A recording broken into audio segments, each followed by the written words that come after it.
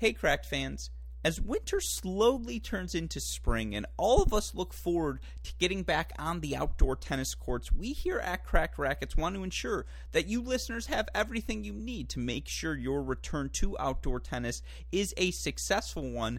That's where our friends at Gamma Sports come in. Now, if you need new strings, new grips, new court equipment, ball hoppers, machine tools, and accessories, whatever it may be, our friends at Gamma have it all for you. They've also, of course, got dampeners, over grips, replacement grips. They've got it all. And if you go to their website, gammasports.com/tennis right now, you use our promo code CRACK20, you'll get 20% off your order. Now, I know Gamma has a new string pattern in the queue called the React Pro, which all of you Gamma string users will enjoy. And even if you're not using Gamma strings, maybe now's the time to start. But they've also got polyesters, everything you could be looking for from a tennis equipment standpoint, all in one location. Just go to gammasports.com/tennis right now. Use that promo code CRACK20 to get 20% off your order. Again, gammasports.com/tennis. Use that promo code CRACK20 to get 20% off your order.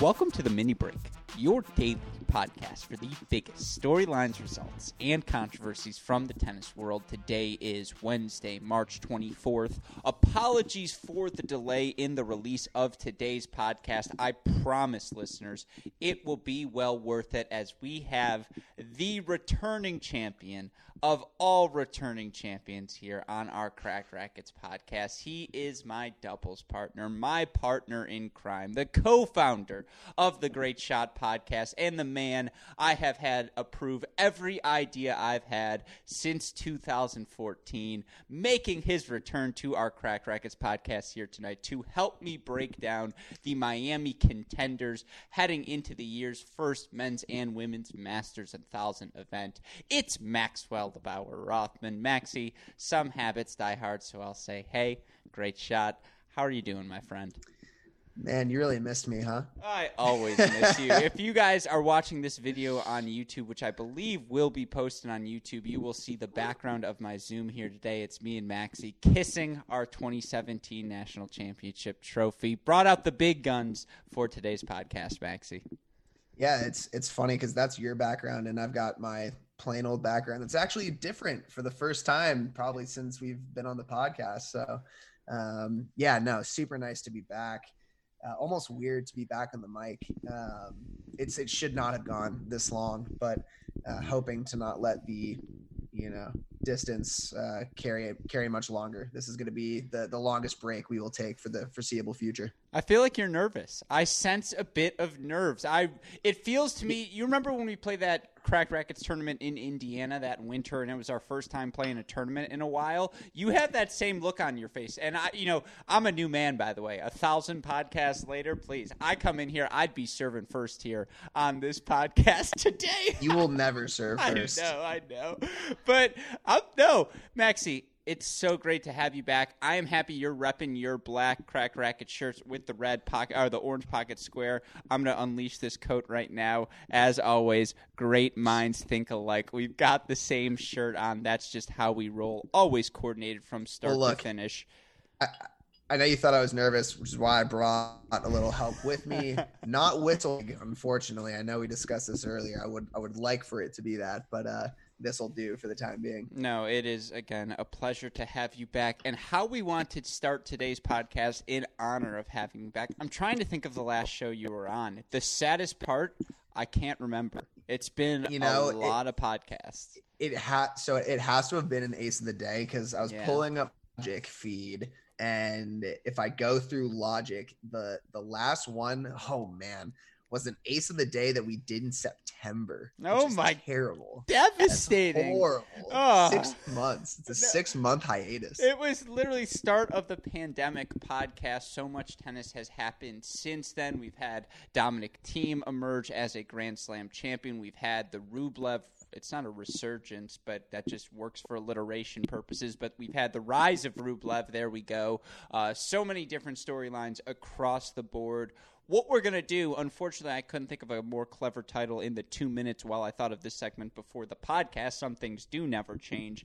Is we want to let off a Rothman rant. So, of course, Westoff, give me a Rothman rant sound effect. Maxie, the floor is yours. Your thoughts on, I guess, everything that's happened since September, but just, again, all things you are thinking about right now related to the tennis world.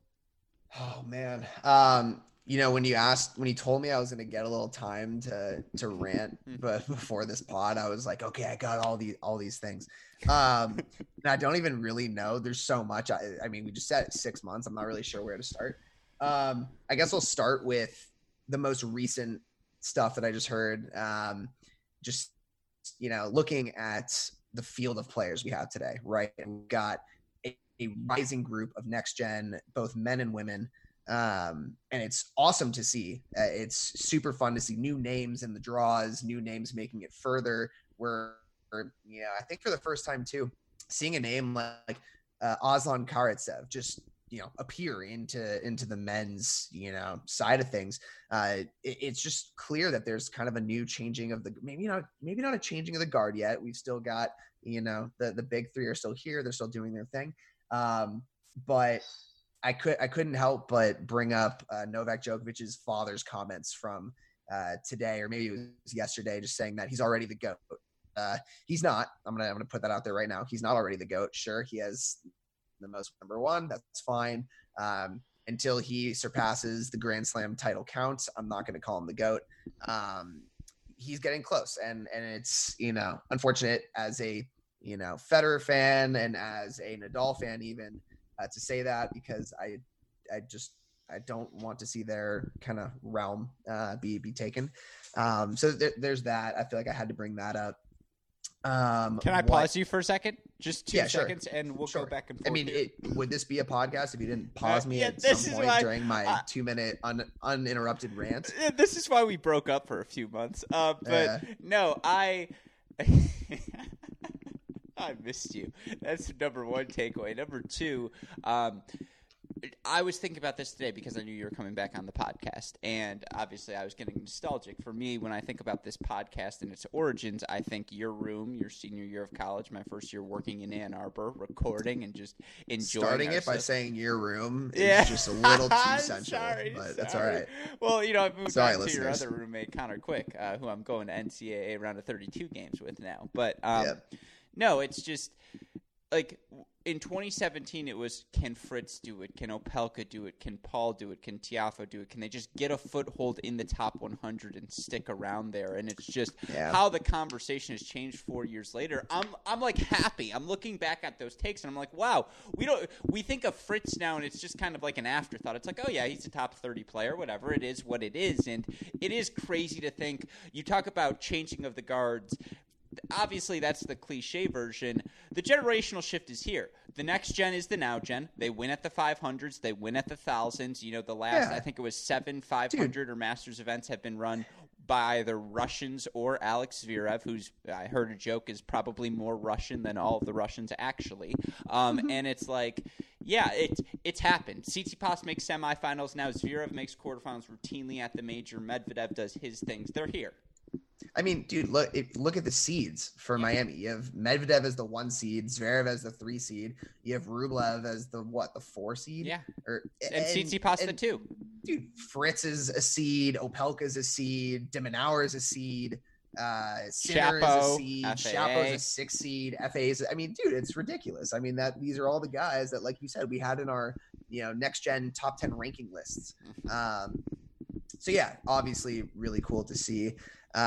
Look, there's so much to talk about, and I do and about a lot of different things. But I do want to talk about just what's going on now. I don't want to steer us too far away. Can I give you rapid fire version things I've wanted to ask you about on a podcast that questions? We just happened? Sure. Yeah, exactly. Yeah, that's fine. Because that's how we roll. That makes it easier. Yeah, we're back home. We're in our groove here. Okay, ready? A or B? I'm just gonna fire takes. Talk about them as long as you want. Muguruza, hey, great shot. Muguruza wins a Grand Slam in 2021. Yeah. Yes. Okay. Yeah. Yes. Thank you. I agree.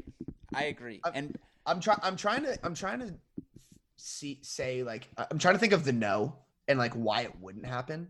Is that Osaka turns out to be really good on the other surfaces too. That's like the only thing, because Muguruza is the second best player in the world right now. And like Halep's still great on clay. Yeah, the Swiatek run last year was crazy. But we've seen Muguruza do it on clay. We've seen her do it on grass, and she's been the second best player on the hard courts now for probably 15 months. She just balled at Dubai. Yeah. Absolutely balled. And she could do a little of everything, right? Speed, length, power. Yeah, I could give you the record 41-10 in her last 51 or whatever. And look, she had all the chances in the world against Osaka. Match points. Aussie. Yeah, I mean, so yeah, I mean, right? Like, why not? Yeah, why isn't she winning a tournament or a Grand Slam? That's a yes. So yes. I like it. All right. I'm going to give you the two generations of American men's players, because this is our bread and butter. You tell me which group you like better right now. The OGs, Fritz, Tiafoe, Paul, Opelka, or the new bloods, Korda, Nakashima, Brooksby. Which team are you now? Because we're taking sides. I'm taking notes already. Oh, man. Tough questions. You know, no chaser. You're right in it. You're drinking that straight out of the glass, my friend. Yeah, I mean, who is it? Just those three that you named from? I mean, if you want Svida, are you talking about Fritz that crew? Or are you? So it's Fritz, Opelka, and Tiafoe, Paul. No, the OGs. The OG crew are the new guys.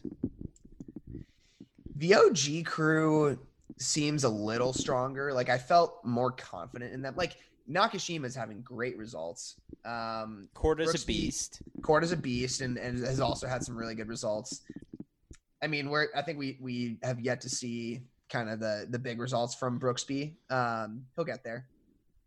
I don't know. It's tough. I think with, Fritz, you're like, oh, big serve, big forehand. You're confident that can make it far.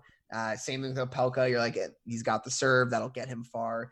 TP is just an athlete. It's like, look, like Nakashima, and I don't want to compare Nakashima and Maki because I think Nakashima is better than Maki, but like I see a similar pro life for him. Like I think Nakashima will break into the top 50 at some point. He'll have some good runs. Do I think he has, game? Maybe. It's so tough to say. I just don't see the weapons. I feel like all the other guys have weapons that I could confidently from like a young age say, okay, yeah, like I'm not worried about that in the future. No. I'm going to take the OGs. Yeah, I appreciate that. Some people would just take Korda and not worry about the rest. I'm still team Opelka, more likely to win a Grand Slam than Korda, because I know Opelka's struggled a bit of late, but when it looks better. Like he actually looks like he's gotten better this year compared to last year. The results just haven't broken his way. Everything's 3 sets. He's the best 7-foot mover ever. Yeah, and like pound for it's pound. Ridiculous. Yeah, it's ridiculous. Crazy. It's crazy. And speaking of Maki, 25-13 in his last 52 weeks. Guy is number 120 in the world, but he's finally healthy and he's playing like a top 100 rater. Held on against Pospisil today. Yeah, and he's a guy who by ELO rating, which Tennis Abstract, again, since the rankings are a little bit off, it's more by who you play, not when you play and what round you play them in. Mackie McDonald, a top 100 player via their ELO rankings. You look right now in their yearly ELO rankings, Mackie McDonald number 18 player this year via their ELO ratings. That might be that's a stretch. Well, I mean, in terms of the matches he's actually played this year, he has been a stud. Mackie McDonald 14-5 in 2021 with the Challenger title, an Australian Open round of 16. Yeah, he has been really good. That's probably a little bit too high. But yeah, even not in their yearly ELO rating, but in their ELO rating, which is the equivalent of the rankings, he's a top 100 guy right now. All right, I'm just going to throw one more at you, I promise. And I know, again, because we want to get into Miami odds, we want to talk about the action we have here this week, and we'll get through some of Wednesday's results, again, preview what we think is going to happen moving forward. Swiatek title run at the French Open. The run we've seen, obviously, from Osaka at the Australian Open, and we've got Kennan in the mix. We've got Andreescu in the mix, Barty in the mix, Sabalenka. I swear to God, she's winning a Grand Slam. Pliskova. I think they're just. I don't know how to phrase it other than to say I just like it's an embarrassment of riches in women's tennis right now. It's a joke. Like it's really a joke.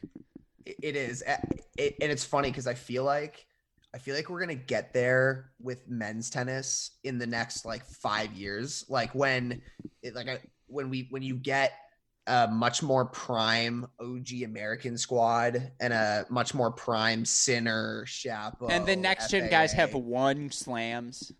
Exactly. So I feel like that's where we're going to be. And the women are there now. You're right. Like, I feel like every time I'm looking at these draws, I'm looking at matchups, I'm like, oh my God, these are great matchups, like all the time.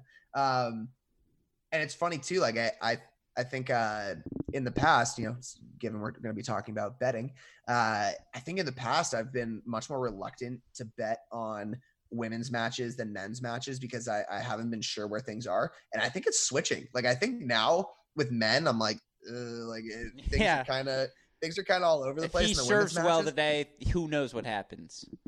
Right. And with the women's matches, you know, there's a lot of great talent, and I feel like I'm seeing some trends, and I can rely on it a little more. And I've definitely made some more money on the women's side than the men's. So kudos to them. And yeah, just it's fun. It's a fun time in the WTA. No, and that's a perfect segue as well, because what we want to do today is talk about the odds, the futures odds for who is going to emerge as the Miami Open champion. Now, what I asked Maxi to do is to give me his 10 favorites on the men's side. The women's conversation is going to be a little bit more brief because I think we all agree it's Naomi Osaka's to lose. Of course, we'll get to that conversation later on as well, but we're going to play a game of Guess the Lines. Neither Max nor I, and it's an honor system, but when you've got a foundation of a partnership like this, you can trust that honor system, folks.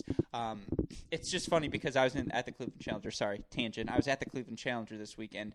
I got to interview the doubles team. So, of course, I always ask, a doubles partnership's like any relationship, right? There's communication, there's touching. You know what makes each other tick, all these different things. You can't just use that. No, the reason I use it, so you everyone says that, but the reason I use it is because when you say it, if you play doubles, you will laugh every time, and you're like, he's not wrong. It's like the high five. Yeah. It's like if you play, if you're in the know, you know that's not a weird thing to say because that is a part of doubles. I admit on a surface level it's a weird question, but like they all agree it. They're like, yeah, absolutely. I probably touched you more than almost any other person.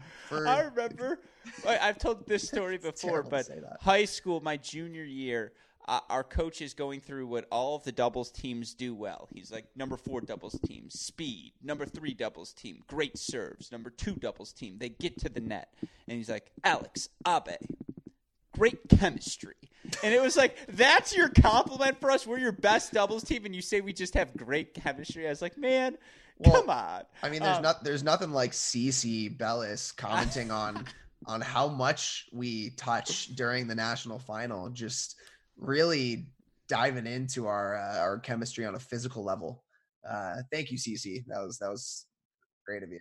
Anyways, trip down memory lane over. Of course, that was a good segue because we want to talk about the odds here in Miami, talk about the men's contenders, break down who we think is going to emerge, who may make deep runs, some of our dark horses, play a game of Guess the Lines as well. Neither of us has guessed the odds. I will reveal the real odds as well. Of course, if you want to get in the action, you thought 17 and a half minutes in, there wasn't going to be a plug today. Jokes on all of you folks. Of course, today's Mini Break podcast is made possible by our friends at Midwest Sports, but we also want to let you know about our partnership and the limited time offer being made available to all of you Cracked Rackets fans from our friends at FanDuel. New sponsor to your ears, Maxi. Our friends at FanDuel have a fantastic offer for all of you listeners. And yeah, there's Miami Open action going on right now, but you know what else is going on? March Madness. And in the spirit of the madness, FanDuel Sportsbook is giving new users an incredible opportunity to earn some cold, hard cash. Bet $5 on any of the Sweet 16 teams, say Maxi and my Michigan Wolverines, to win their game outright. Not by 4 points, not by 6 points. All they have to do is win the game, and if they succeed, you'll profit at $150 with $150. And let me do the math for you, folks. $150 off of a $5 bet, 30 to 30-1 odds. That's the odds boost available after you make your initial deposit. You can take advantage of the offer by going to FanDuel.com/cracked. That's FanDuel.com/cracked, Maxi. 30-1 odds. You take that bet every time. You do. I have to just take one step back because I think you missed an opportunity for a great pun because I thought you were going here because you said FanDuel, our fantastic new sponsor. I thought you were going to say our FanDuelastic new sponsor. I really thought you were going there, and I was kind of disappointed. So just for next time. No, I made a promise to myself. One of my New Year's resolution is to cut down on the puns because I know I abuse that. Well, that's lame resolution. Yeah, you're right. I'm not going to pun. Well, again, if you want our FanDuel-tastic offer, go to FanDuel.com/cracked. Hey, great shot. 30-1. I appreciate that. 30-1, folks. Take advantage of that offer. I promise the players we're talking about here today are not going to have 30-1 odds. Maybe one of my top 10 contenders might actually have 30-1 odds. Yeah. But I don't know. That's a little high for top 10. Anyways, let's get right into it because we want to start with our men's field here, our men's favorite. It is, it's not the more wide open of the two events. It's actually it is the more wide open of the two events because Naomi Osaka's in the women's field, but it is worth noting 19 of the top 20 women in the world playing this event in Miami. That's not the case here for the men. I framed it as 31 of the top 100 players are out of this event. I was scolded by Ben Rothenberg, who said I lost an opportunity there to say the chance 69 of the top 100 players are in.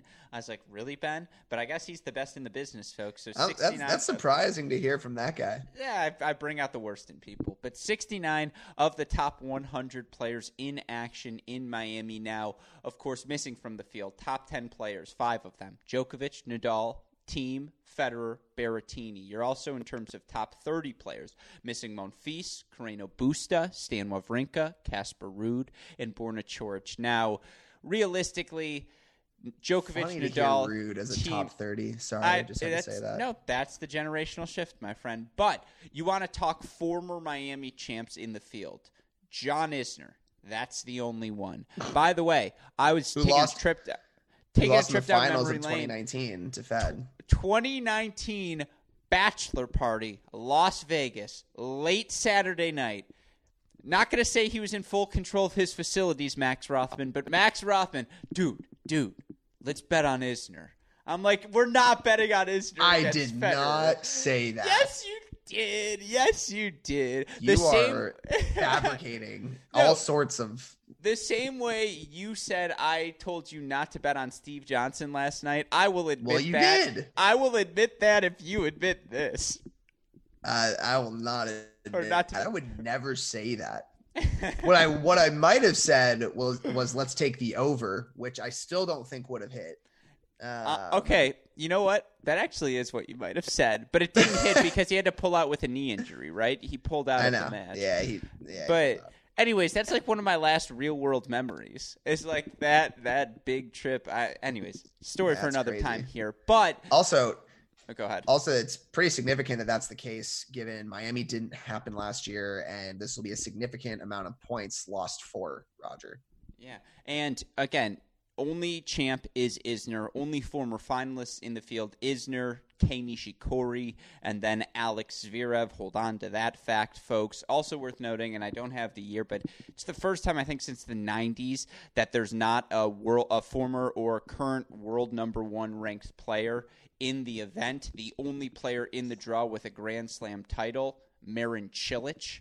That's where we're at, folks, right now. Those are some fun facts heading into it. But open draw, baby. Yeah, with that in mind, let's talk about these favorites. And I think we can separate things into tiers, as we so often do when you come. I am a one-trick pony, as we so often do when you come on the podcast, because it's safe to say, right, that there are 4 players who, by their level, who, by their pedigree, are the 4 significant frontrunners. The question is, what is your order? Now, do you agree with me, Maxi, under that premise that Daniil Medvedev, Alex Zverev, Stefanos Tsitsipas, and Andrei Rublev are your 4 frontrunners heading into this event? I believe they're your top 4 seeds as well. Yeah, so they are the top 4 seeds, and yeah, they have to be the top 4 frontrunners, right? Like, I think you'd be kidding yourself if you're taking anyone else. It's going to be interesting given I haven't looked and I don't know how they do this. I mean, they're going to give Medvedev the best odds. All right, so let's start there. Let's get right into it then. Daniil Medvedev is, I assume, well, I don't want to assume because I have him number one in my guest line, A, because I think he is the favorite, but B, I'm just like so confident that he will be the odds maker's favorite. No, that's what I'm saying. He will be the odds maker's favorite. They're not going to make him. It's not like a French where he's going to be minus, right? He's not going to be in the minuses. They'll probably make him a plus 150. I want to say maybe a plus 200. Oh, I just ruined it for myself. I saw it, but it's okay. My list is locked. All right, how close am I? Say it one more time for me. Plus 150. So you guessed plus 150. I nailed it. Let's go. I got it exactly right. And we'll get it. So I want to ask you part two of this question in a second. But Daniil Medvedev, your number one seed, is your number one odds favorites in terms of winning this event. He, and my guess accurately, plus 350 heading into this event. Now, two questions for you, Maxie. A, for Daniil Medvedev, I mean, do you think those odds too high, too low? B, is he your number one guy? Yeah, he's my number one guy. No, I might have been a little too low on my guess now that I think about it. I mean, look, it's not like he's outright, it's not like I think he's winning this tournament 8 times out of 10 compared to Rublev, Tsitsipas, or Zverev, right? So 350 sounds about right. It's been so long since I've bet on futures. I haven't really been doing that the last couple months. So I think that makes sense. It's really going to change how I feel about the next 3 though. They're probably going to have Tsitsipas and Zverev and Rublev. They might even have all 3 of them like right in the same corridor. It could be a Zverev plus 500 and then a Rublev Tsitsipas plus 550, like slightly below him, or maybe the other way around where you got Tsitsipas a little above Zverev. I think that, but Rublev also he's been on his streak, right? Like he's lost one match out of the last 20 something. Yeah. So, I mean, so again, I was hoping to focus on Medvedev. It is good to have you back. Let's just, again. Just to stick with the Medvedev piece, you look for the number one seed here this week. He comes into this week with a 34-8 record in his last 52 weeks. Now, of course, that includes runs to, not too bad at all. Run to the Paris Master title. It makes a run to the World Tour Finals, a run to the ATP Cup title, a run to the Australian Open Final, and that was 16 match win streak, whatever it may be. And he beat, Djokovic a couple of times. He beat Zverev a couple of times. He beat Thiem. He beat Nadal. He beat everyone. And we've seen him win a Masters before. And it's also the feel-good pick because no one right now is going to place their money on Alex Zverev at all, even if he is still the leader in the clubhouse by every next-gen metric. He's got 23 finals in his career and 14 titles, but Medvedev's number 2 with 17 career finals and 10 career titles. And Medvedev's the number 2 player in the world. It makes sense that he's the odds favorite. Now, why he's not the prohibitive favorite is because, he won the year-end finals, but Tsitsipas won it the year before. And Zverev won it the year before that. Yeah. And, he made an Australian Open final, but so have the other guys. Or so has Zverev. And I think we've learned that the year-end finals, as big of a tournament and as much as it means to those guys to win it, given the competition that's in it, it's a little bit more of a toss-up. I mean, we all know, that when it comes to 2 out of 3 sets, anything can happen. That's why we have, a lot more variance in the results in our Masters 1000s tournaments than we do in the Grand Slams. I think it's just there is a level of mental fitness and physical fitness that the top 20 players have that separates them from the rest of the field. And that's what allows them to prevail in these Grand Slams and be a little bit more consistent with their results, given that. Yeah, and look, you look at the ATP stats leaderboard and you look at the Tennis Abstract stats leaderboard, there are 3 players who have been top 10 servers and top 10 returners by hold percentage and break percentage over the last 52 weeks.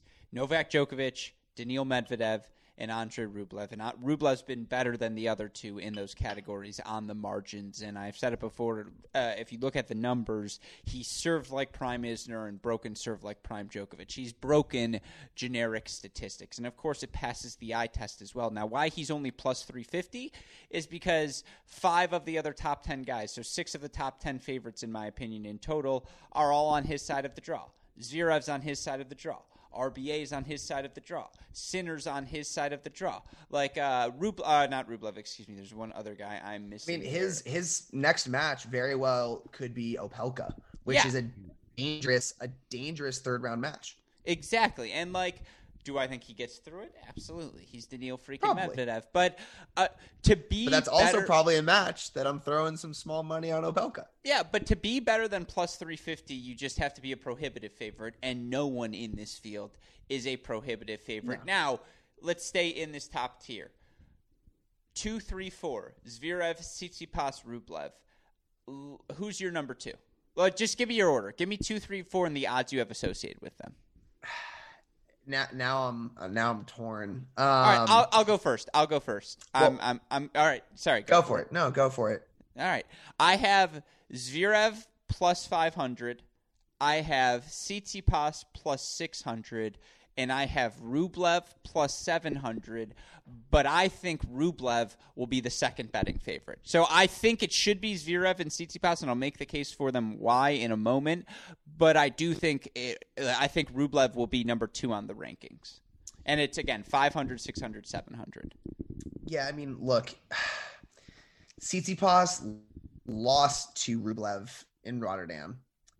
Tsitsipas lost to Herbert in Marseille. And he lost to Zverev in Acapulco. So, okay. So I think if you're just looking at that, you're like, yeah, he's lost to all 3 of those guys recently. Worse record than Zverev. I mean, I think they're probably going to have Zverev above Tsitsipas, and I think Tsitsipas and Rublev might be closer than you think. Like they might even have them at the same odds. So I'm going to go Zverev plus 500, and then the 2 of them at 600. So you think Zverev, though, will be second? Yes. Quickly on your Tsitsipas thing. I know he had the loss in Marseille, but Stefanos Tsitsipas 30-13 in his last 52 weeks. Semifinals in Australia, semifinals in Roland Garros. He made the final in Hamburg. He, again, you look in these 13 events he's played in his last 52 weeks. I don't think he has a title, but I think he's made the quarterfinals or better in 8 of those 13. I mean, yeah, the Herbert loss isn't bad, but like if you look at his last 13 losses, it's Zverev, Rublev, Medvedev, Nadal, Thiem, to Ugo Humbert 7-6, 6-7, 7-6, 3-set loss to Dimitrov, 5-set loss to Djokovic. It was to Rublev, to Sinner, to Coric, to Raonic. You have to be really freaking good right now to beat Stefanos Tsitsipas. He's been a rock, and so that's just why I have it. I know he lost to Rublev, but he also beat Rublev, and I know it was on the clay, but he beat him in Roland Garros, and I just think that match is a pick-em. Like, it's whoever plays better on the given day. Now, my Rublev fun fact before I get to the live odds, Andrei Rublev, 23 straight wins on the ATP 500 level. And as I mentioned, he is one of those guys who's a top 10 server, top 10 returner right now on the ATP stats leaderboard. He's 42-10 in his last 52 weeks of competition. We talk about it all the time. The best players in their best hit seasons in history win over 80% of their matches. He's on that sort of win streak right now. But the fun fact for Andrei Rublev, in his last 3 Masters events, 2-3 overall. That is the one thing. How many Masters quarterfinals does Andrei Rublev have in his career? 1. 1 Masters quarterfinal. Came 2019. He beat Federer, made the quarterfinals before losing to the eventual champion in Medvedev. I'm not saying he's not going to do it this week. I'm just pointing that out. Right. I mean, yeah. So, and this is where, nobody has the secret formula as to how these guys put together these odds. It's really a matter of how much are the recent results being taken into account, how much is the draw being taken into account, and how much is the matchup between those 4 guys. Because I think they gotta look at this as, between these four based on recent results, how they are against each other, where their draws are. I mean, I don't disagree with you, Max. You just to clarify quickly what the head-to-head records are right now and what their last 52 weeks have been, because it's essentially all toss-ups now. Medvedev 34-8 in his last 52, Zverev 31-10, Rublev 42-10, Tsitsipas 30-13. They've all been legitimately top 10 players, probably top 8 players in the world. You could argue top 6. Now, head-to-head, things get funky, right? There are a couple of lopsided matchups. Tsitsipas, 1-6 against Medvedev. Zverev, 2-5 against Tsitsipas. Zverev, 5-4 against Medvedev, but he's lost his last 3 now. Rublev has struggled against all of them, 0-2 against Medvedev, 0-4 against Zverev. He is 4-2 against Tsitsipas, I suppose, so he's got that feather in his cap. But that's why none of them can be prohibitive favorites, because it's all essentially a toss-up. And if you're ready, I will tell you the real odds now, unless you have any. I was going to say anything to add. I mean, I guess I think I'm going to be wrong when I do this, but look, I think that maybe they should all be closer. I think there must be. I feel like this always happens where I'm surprised at how much variance there is between them. But I really feel like it should be if we know Medvedev's 350, it should probably be 2 of them are in the 400 range and one of them is like 550. So I think Rublev might be 550, and then Tsitsipas and Zverev are in the 400s, 400 and 450. So I had my order right of what the bookmakers would be. It is Rublev second, but we have the numbers pretty much spot on. Rublev second at plus 450. I had Zverev second at plus 500. Tsitsipas and Zverev then tied for third at plus 600. So, yeah, they're all in a bunch, and those are your only 4 players beneath plus 1,400. Right, and that's why I was saying I knew I was going to be wrong in saying that they should be bunched closer together, but that's kind of how the odds makers always have it. There is that bigger gap. So anyways, I guess that makes sense. Sure. Yeah. No, again, it's all in the relative range of it's all just, again, the odds makers reflected. These are your 4 contenders. These are your 4 favorites. I think we've spent enough time on them. Now we get to move into the funky stuff. And I now see the official list. I see some of the names I have listed. I see some names I may have overlooked. Let's just start. Give me your number 5 player. Well, okay, before I give you my number 5, can I just ask you where Karatsev is? Is he in the top 10? Karatsev is in the top 10, yes. Yeah, okay. Because I have him as my... Do you want to do... He's your number 5? No, he's not my number 5. Well, now I'm switching up my list because now I'm all scared. See, no integrity. Stick with your list. No changes from here on. Don't switch your list. Don't be a cheater. I had him at my number 9. Yeah, okay, so I have him at 8. He is listed as currently by odds. Let's see. He is tied. Well, so there are 3 players tied for 5th. And then he's tied for 8th, which is where I have him in my list. Tied for 8th, tied for 9th, whatever. We'll get there, though, momentarily. Let's start with number 5, because I think this is the most fascinating question. If it's not one of those top 4, who is it going to be? I have my number 5, who is not one of the people by the betting odds tied at number 5. He's tied with Karatsev at 4/8.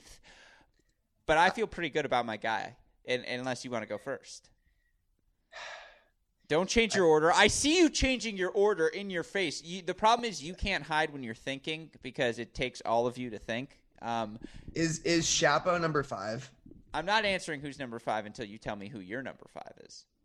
Don't cheat. I don't want to say it. Stop being a cheater. Just have some integrity. What's happened to you these past 6 months? Dude, You've changed. You've changed. No, I'm just kidding. A ton has happened. Just say your number 5. Quit being a wimp. No, I had RBA as number 5. See, there's no shame in that because I also had RBA as number 5. Yeah, because he's been balling. He's been so good of late, and it's a shock to me that he's the guy tied with Karatsev at number 8. Now, I had RBA listed as, again, in the next tier at plus 1,200. What were your odds? For RBA? Yeah. Yeah, I think again, I was starting to change my odds. I was messing with but I had him at plus 1,000. Okay, so the current odds for the three players tied for fifth are plus 1,400. Now those three players, it's a huge jump. 1,200. Yeah, between the top four. Shapo's got to be one of them. So it's the three players tied: Raonic, Shapo, and Yannick Sinner. Now I have Yannick Sinner. So I have Sinner in the same tier as RBA. I agree with that, and I can make the case for you if you'd like. But can we do the RBA conversation quickly? Unless you want to add, let's do RBA. Just the quick piece on RBA because he did win a title just a few weeks ago in I believe it wasn't Doha. He lost. He lost to Goffin. Excuse me, he's lost to Goffin in the Montpellier final. He lost in the Doha final to Basilashvili, but. He's 20-12 in his last 52 weeks in 2021. He beats Opelka, Bublik, Thiem, and Rublev all in a row. Now, what's so interesting is just he was so bad in Australia, and for some people, they could never adjust to the bubble. I mean, he went 1-2 in his ATP Cup matches. He loses to Radu Elbot first round of the Australian Open, but he's been spectacular ever since. And you look at the numbers and how they've stabilized for him on the season. He's making 68% of his first serves. He's winning 72% of those first serve points, 52% of his second serve points. His hold percentage right now of 78.8% over the last 52 weeks. Good for about number 29 in the current ATP leaderboard, which isn't great, but you look at his break percentage right now, he's breaking 34.2% of the time. It's good for third, behind just Nadal and Schwartzman. I mean, he's serving fine, but he's just putting so many balls in play. He's putting so much pressure on opponents, and when we get to nut crunching time, quarterfinals, semifinals, finals, he's just going to put a lot of pressure on you. And I mean, I watched him survive against, it was I think the Rublev match, right, in Doha, where he just did just enough to beat Rublev 3-3 and get him stretched to the corners. And again, it was last year at the Western Southern Open. I believe you and I had a shekel or two on Daniil Medvedev, and RBA ended up beating him in 3 sets, and we were like, what is going on? Look, RBA is a giant killer. Like at the end of the day, that guy can hang in with really anybody. And he's the kind of guy, too, that really gets to you, right? You got to play your A game when you're playing him. And he's the kind of guy where you think, oh, I can, take this ball and put it in the corner and just kind of groove in, and I'm not going to worry too much. And then he surprises you, and then you're on defense. And you're like, oh, no, I'm all of a sudden he's in control of these points. So, look, he's sneaky. Like, I think people don't give the guy enough credit. And, look, he's burned me on a lot of my bets. Yeah, there's guys that I'm not expecting him to beat, and he's proved me wrong. And then of course I bet on him to beat Sinner, and then Sinner takes him in Dubai. So I guess it also makes sense too to segue into Sinner a little bit that he's in that grouping.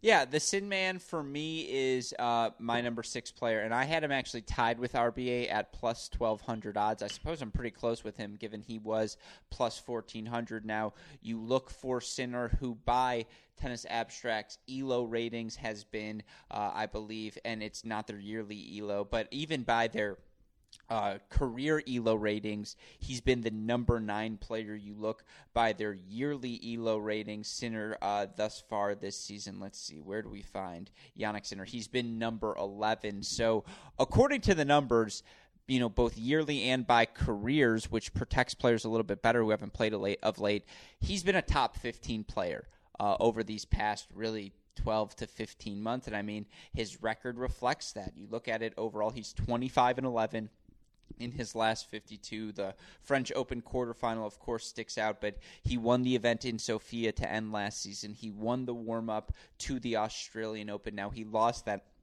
incredible match to Shapovalov in the first round in Australia, but since then, a loss to Medvedev in Marseille, a loss to Karatsev in 3 sets in Dubai.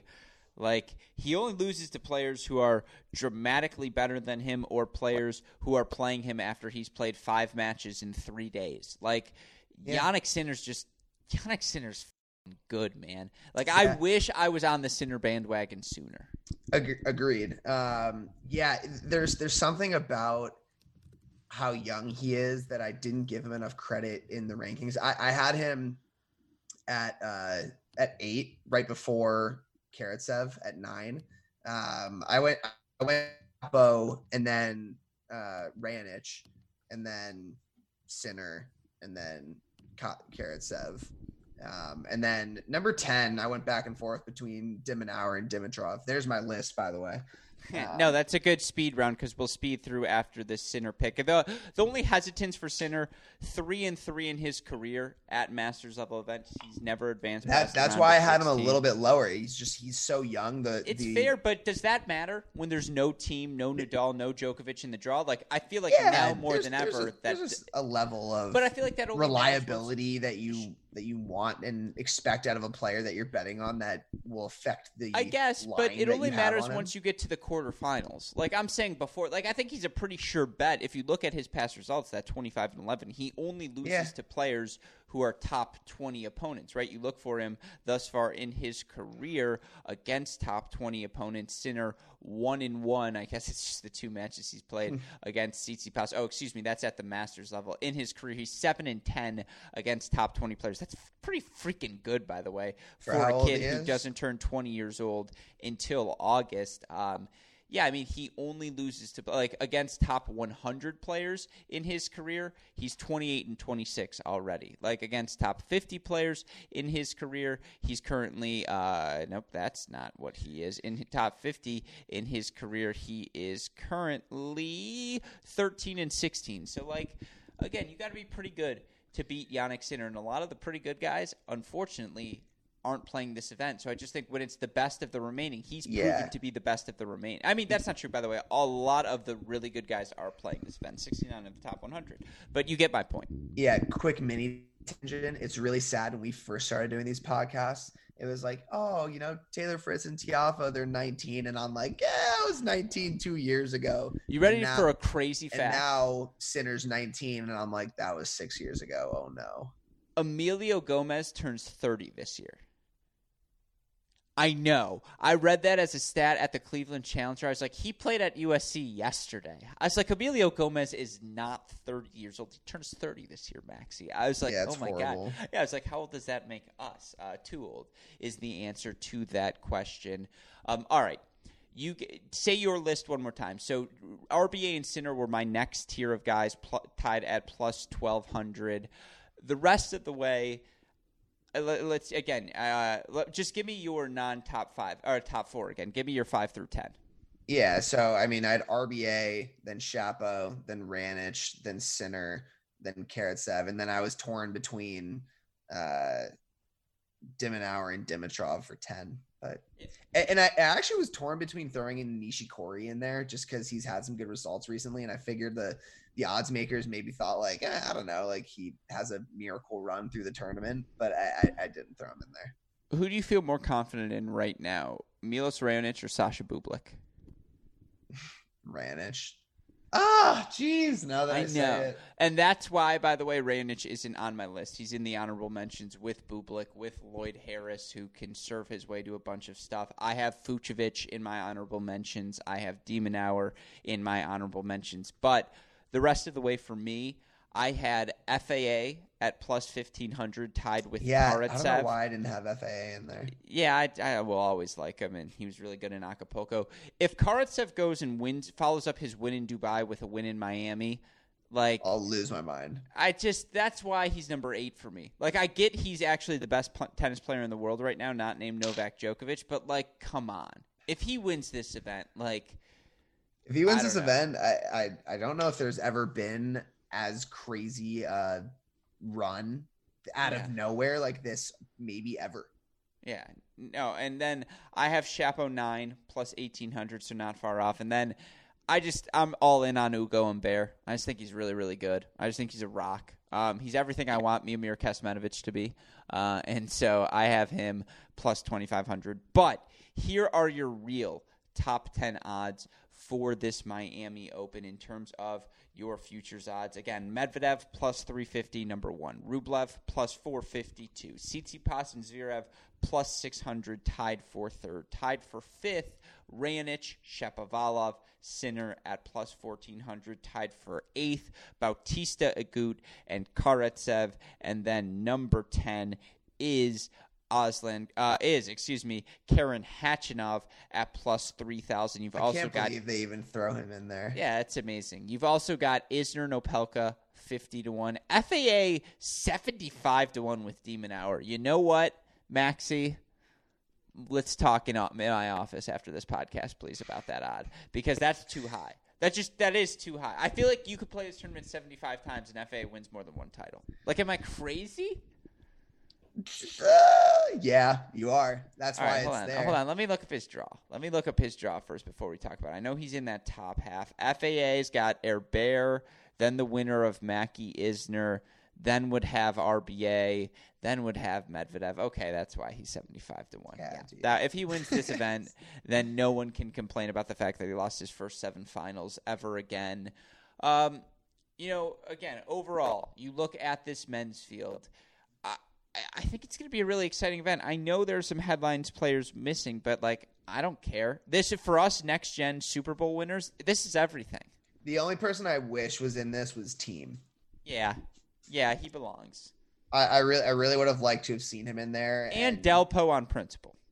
Well, sure. I mean, hopefully, I know you just had knee surgery, a day or two ago. Hopefully that goes well, but we can move on.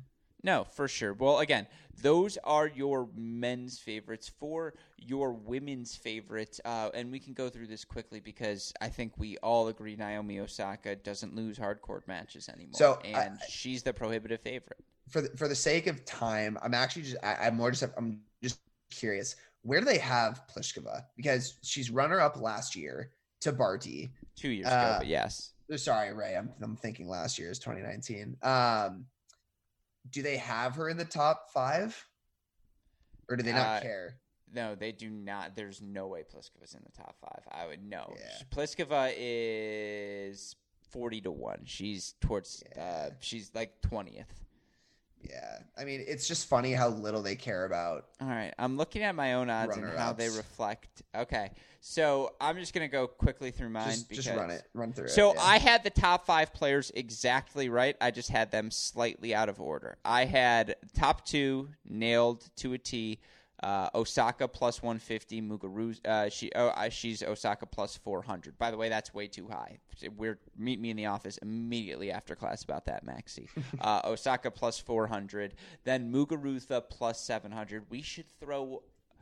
Meet me after class, Maxie. There will be a long meeting post class. Yeah, exactly. Then number 3, and I had her number 4, Ashley Barty at plus 900. She's plus 850. Halep 10-1 odds. I had her at plus 850 odds in 5th. She's actually 4th. The person I had 3rd is Arina Sabalenka, who's actually 5th.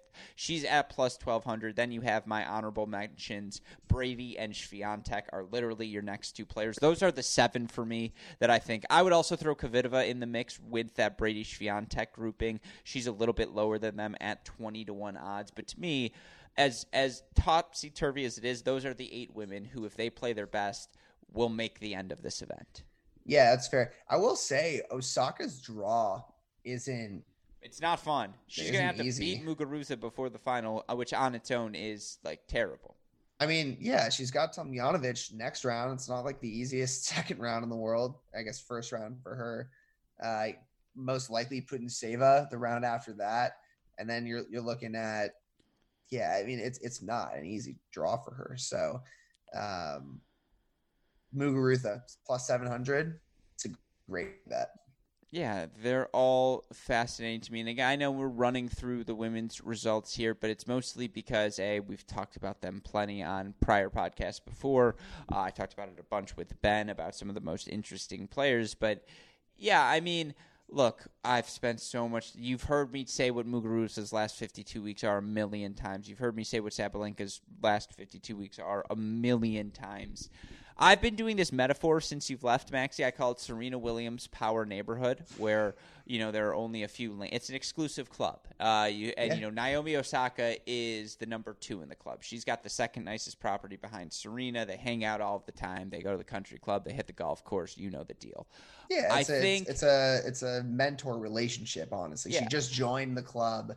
Serena's like, I'm gonna bring you in, usher you through. You've seen me do it. You're the heir apparent, exactly. Yes. Petra Kvitova is the member who gets to hang out whenever she wants. They're like, we don't expect to see you here all year long, but when you're here, we're having a great time. Your 3 months from February through April are our favorite 3 months of the season. Like it's always delightful. I think Sabalenka's a renter. I don't think they let her buy yet. I think you have to have a Grand Slam probably. The point is, does this metaphor work? Are you in on this metaphor? Sure. Yeah. I like it. All right, that's all I ask for. Well, quickly, I want to run through some of Wednesday's results since this is a mini break podcast, and there were some results on the ground in Miami on Wednesday, and this is a good way to segue into some Thursday bets as well. I know you have for everyone, Maxie. You look for the men's results we saw on the day. The big three-setter, Francis Tiafoe, to end the night, comes back from a set down to knock off Stefano Travaglia in 3. My favorite set of the matchup of the day, an Alex Gruskin special between two next-geners. Emil Rusevori, who we did a next-gen pod on in January, knocks off young sensation Carlos Alcaraz in 3 sets. Curious if you've watched either of them. I feel about Rusevori now the way I felt about Rublev back in 2016, 2017. The guy can just hit the cover off the ball. Carlos Alcaraz is going to be outstanding because even on a quicker surface, he just moves so well. But this match was everything for this is the future of men's tennis. I agree with what you said at the top to come full circle. If these are the first round matchups, sign me up. Absolutely. I also just want to pull. I mean, it was funny. I think I was just scrolling through tennis Twitter earlier, and I think someone posted a picture of that matchup, the Rusevori Carlos Alcaraz match, and saying can't wait to see this matchup for the next 10 years. And Kyrgios comments, geez, I'm gonna poke my eyeballs out if I have to watch these two for or something ridiculous like that, which I think is unwarranted given how talented the two of them are. I'm more on the side of what you're saying. Look, if that's who we have in the first round, yeah, man, sign me up. That's crazy to think that that's a boring match to watch. Curious. When I watch Alcaraz on this one, buddy. When I watch Alcaraz, all I think is twitchy. He is just the twitchiest play. Everything is just so fast, so just explosive. It's just awesome. Again, it's just this ball of talent and unrefined skill that just can swing, and it works. And so, I mean, again. No. Again, when I look at all of these next-gen players, Maxie, we've talked about the generational shift. Here are your winners. Tiafoe, Escobedo, Lloyd Harris, Mackie McDonald, Cam Norrie, Alexei Popyrin, Emil Rusevori, Mikhail Ymer, all winners on the day. Now, of course, Yannick Hanfmann, who got his career started around the same time as those next-geners, given he played 4 years of college at USC. Same deal, Marcos Giron played 3 years at UCLA. They were also winners today. I can't say that same thing about Pierre-Yves Herbert or Yensun Liu. I missed Hugo Gaston, who's another yet next-gener. Laszlo Djur's my age.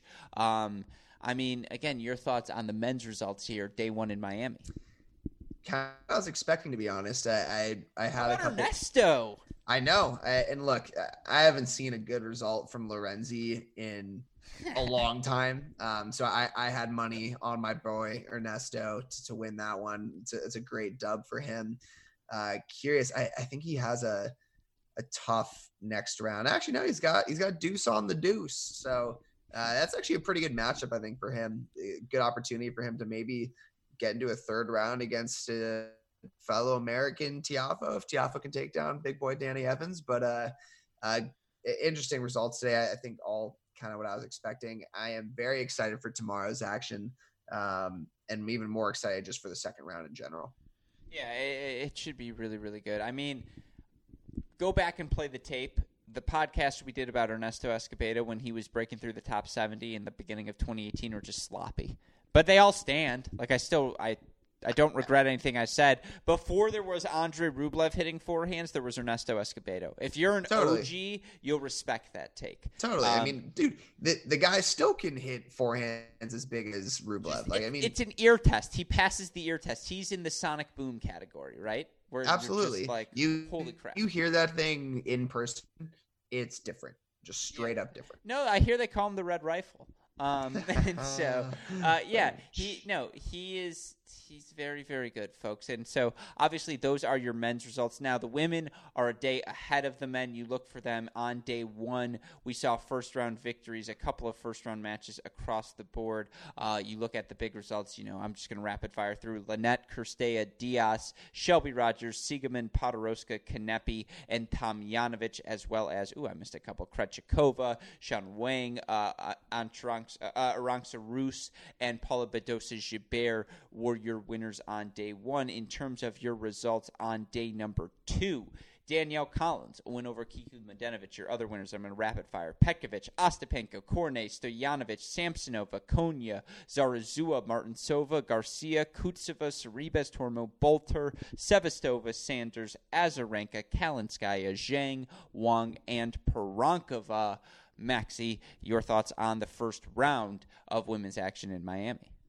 I mean, it's funny because I think earlier I was saying how the men's have been less predictable than the women's, and I think it holds to this. Like I was saying just now that I thought most of those made sense, but it's really easy to say that in retrospect, right? Like, oh yeah, these results make sense. No, I mean, I think these are what I was expecting. I think most of these matches I kind of looked at before the tournament and said, I think I know the winners here. And the reason I'm up this week is because I bet on the women so far. So I'll say kudos to you guys. All right, I'll rapid fire through real quick. Anna Konya, former world junior #1, has dealt with like 7 different injuries over the past 4 seasons. First Masters level 1,000 level win for her, I think, since 2018. For her to beat Siniakova, if she's healthy, she was the player to beat of her generation. She was the best junior for quite a bit of time. Again, if she's healthy, she's the real deal, folks. The Bernarda Paralos was crushing. I think she was up 4-love in that third set before she lost to Cerebes Tormo. Ditto for Fiona Ferro, who was up a set and a break on Zhang before she lost that match. And I'll continue to ride the Fiona Ferro bandwagon until the end. I thought a lot of, Haley Baptiste looked great in her premiere. Kostyuk continues to look great, even though she lost her match in the first round. Shout out to Sloane Stephens, who gets her first win in what feels like forever. And again, I think you look up and down the board. Yeah, there were some upsets. There are always some upsets. The thing is, it's still pick'em. Like, it's still pick'em time. No one has stood out above the rest of the field. Every match has the ability to go 3 sets. If you're betting women's tennis, the over 2.5 sets is always a good play, unless that opponent is playing Muguruza or Osaka. But no, I would say more than anything else, my takeaway is the courts are playing pretty average. Like, they're not remarkably fast. They're not remarkably slow. They're just tennis courts out in Miami. Everyone looks fit. Everyone seems to be adjusting to the conditions. The weather's not terrible. Yeah, it's like now that we've got the players there, I'm expecting a high-quality event. And so with that in mind, we get into tomorrow's matches, and you look at the order of play for the women. We've got so many seeds in action. Barty starting her play, Keys, Goff, Svitolina, Kerber, Sabalenka, Halep, Kvitova, all of the seeds really kicking off their play. And then I think there's like one unseeded matchup between Ostapenko and Flipkins. You've got on the men's side, I believe, the second half of the round of 128 matches. That means I don't think you've got any seeds in action, but you've got things like Fratangelo Verdasco, Korda Elbat, Shardy Kudla, Mo Musetti, Martinez Sandgren. Tons of fun tennis, Maxi. Give me your action on the day. What are the plays you've got in mind? What's going to get your adrenaline pumping? So I've got a favorites parlay for tomorrow. So this is a Korda. Yep. Nope. I'm in already. Korda over Elbat. Yes. So I have a Korda, Musetti, Shardy, and I basically just said, look, all 3 of these guys have been on it the last couple weeks, right? Shardy making a comeback, someone that we haven't really seen with some good wins in the last year or so. Musetti obviously playing hot, and same thing with Korda. And so at the favorites that I picked when I took them, I had them at 220 for Korda. Musetti was 215, and Shardy at 300. You parlayed them together, it was plus 195. I liked it. I think that's a nice solid bet. Yeah. For some reason, I just have this sneaky suspicion that Dennis Kudla is going to do something funky tomorrow, or that Jeremy Chardy is going to do something funky to us. Kudla is the one that ruins this for sure. And look, you know what? The guy deserves a win, and if he's going to be the one to ruin it, I'm not going to be super upset. Yeah, that's fair. But I do think I don't hate that play at all. In terms of the women's matches, I like tomorrow just in general. I like Bencic over Diaz minus 245. That's I was about to say that. That's one that I have in my lineup. Just because I know Diaz beats Venus, but I think Bencic is going to just overwhelm her with her power, and Diaz isn't a good enough mover to where I think she responds well enough to that power. So I like that. I kind of like the over 2.5 sets, or maybe just straight up Anaconia over Keys. If you can get Azarenka, Sabalenka, Barty, Kvitova, or Halep at a reasonable price, or you want to throw them into any parlay, do it. Those would be the women's matches. How do we For feel? The men, what about Kwan, Ivashka, Fratangelo over Verdasco, and Kecmanovic over Brody? Those are the three I'm circled on.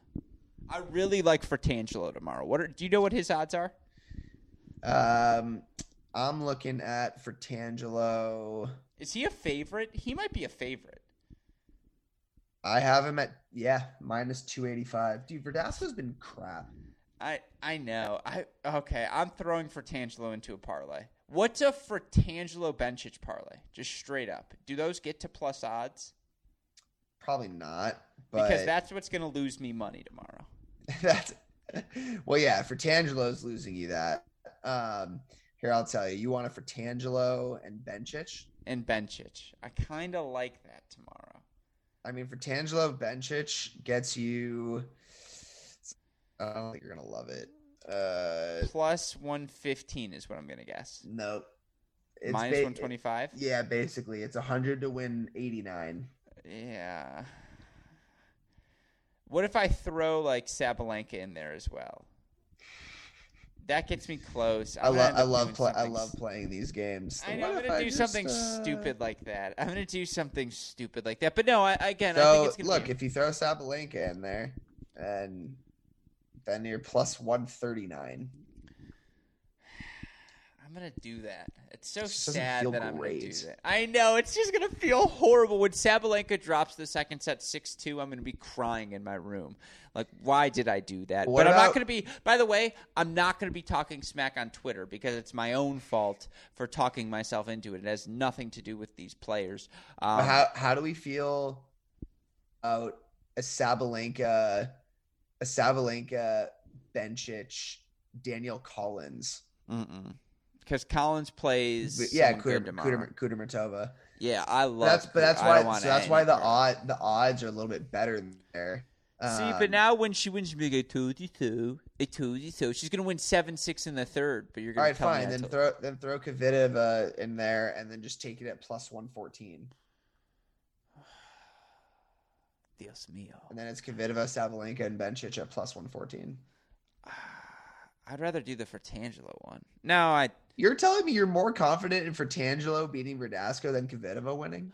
I mean, I watched Fratangelo. No, it's the odds thing. I'm as comfortable in Fratangelo winning. He was so good in Cleveland last week. He just looked in full control. And Verdasco's been booty meat. And so, Absolute booty. So, yeah. I'll be disappointed in Fratangelo if he loses to Verdasco. That's what I'm saying, is I would be as well. And that's why, although that's a recipe for disaster. That's where we lose all of our money. It's a glutton for punishment, yeah.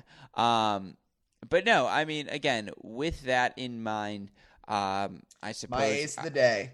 Korda, give me your ace. Lock it in. Korda, Musetti, Chardy. And what were the odds again? It's plus 190. It's pretty tasty. That's pretty tasty for sure. Well, with that in mind, that is our broad preview of this Miami Open. Some plays for tomorrow, our run-through of the result. Hopefully, you all are now prepared for all of the action here at the first men's and women's simultaneous 1,000-level event of the season. Of course, for me, it was a pleasure just to have my doubles partner in crime, Maxwell LeBauer Rothman, on the show. That's why we went over an hour here today. And, with that in mind, of course, Maxie, I want to give you your final thoughts here on this Miami Open. Look, it's just nice to be able to turn on the television at 9 a.m. Workday's starting. Not that I would watch while I'm working, but if I were to watch while I'm working, it is available. It goes throughout the day. It's a lovely setting. And I think kind of what we said too earlier, at least on the men's side, nice to not see a Djokovic, Nadal, Federer name in there. It opens up the floor. I'm excited for the next gen guys, and I'm hoping for some good matches. That's all I can say. And I'm happy to be back here. Yeah, it is always a pleasure to have you on. It's not going to be 6 months between this time and the next time. We are certain to get you back in the rotation. In the next week. That's all I'm going to say. Yeah, exactly. Yeah. Exactly, and we can leave that there. Nice little sneak tease. But, of course, if you've missed anything from our coverage of Miami, if you've missed anything from the Challenger Tour or the college tennis world, you can find it all covered on our website, crackrackets.com. Like, rate, subscribe, review this podcast, the Great Shot Podcast, Cracked Interviews Podcast, and all of our Cracked Rackets shows, of course. If you need the more immediate updates, Twitter, Instagram, Facebook, YouTube, we are at Cracked Rackets. You want to follow me directly, I am at Great Shot Pod. Shout out, as always, to the super producers, Max Licker and Dan Westhoff for the of an any job they do day in, day out. Shout out as well to our friends at Midwest Sports, as well as our friends at FanDuel. Go to FanDuel.com/cracked to take advantage of their March Madness limited time offer. With that in mind, for my wonderful podcast co-host Maxwell LeBauer Rothman, for our super producers Flinger and Westhoff, our friends at Midwest Sports and FanDuel, and all of us here at Cracked Rackets and the Tennis Channel Podcast Network. I am your host, Alex Gruskin. I have no doubt in my mind you will remember, Maxie, what we tell our listeners here at the Mini Break Podcast. That's a damn break. And we will see you all tomorrow. Thanks. Thank you, everyone. As always,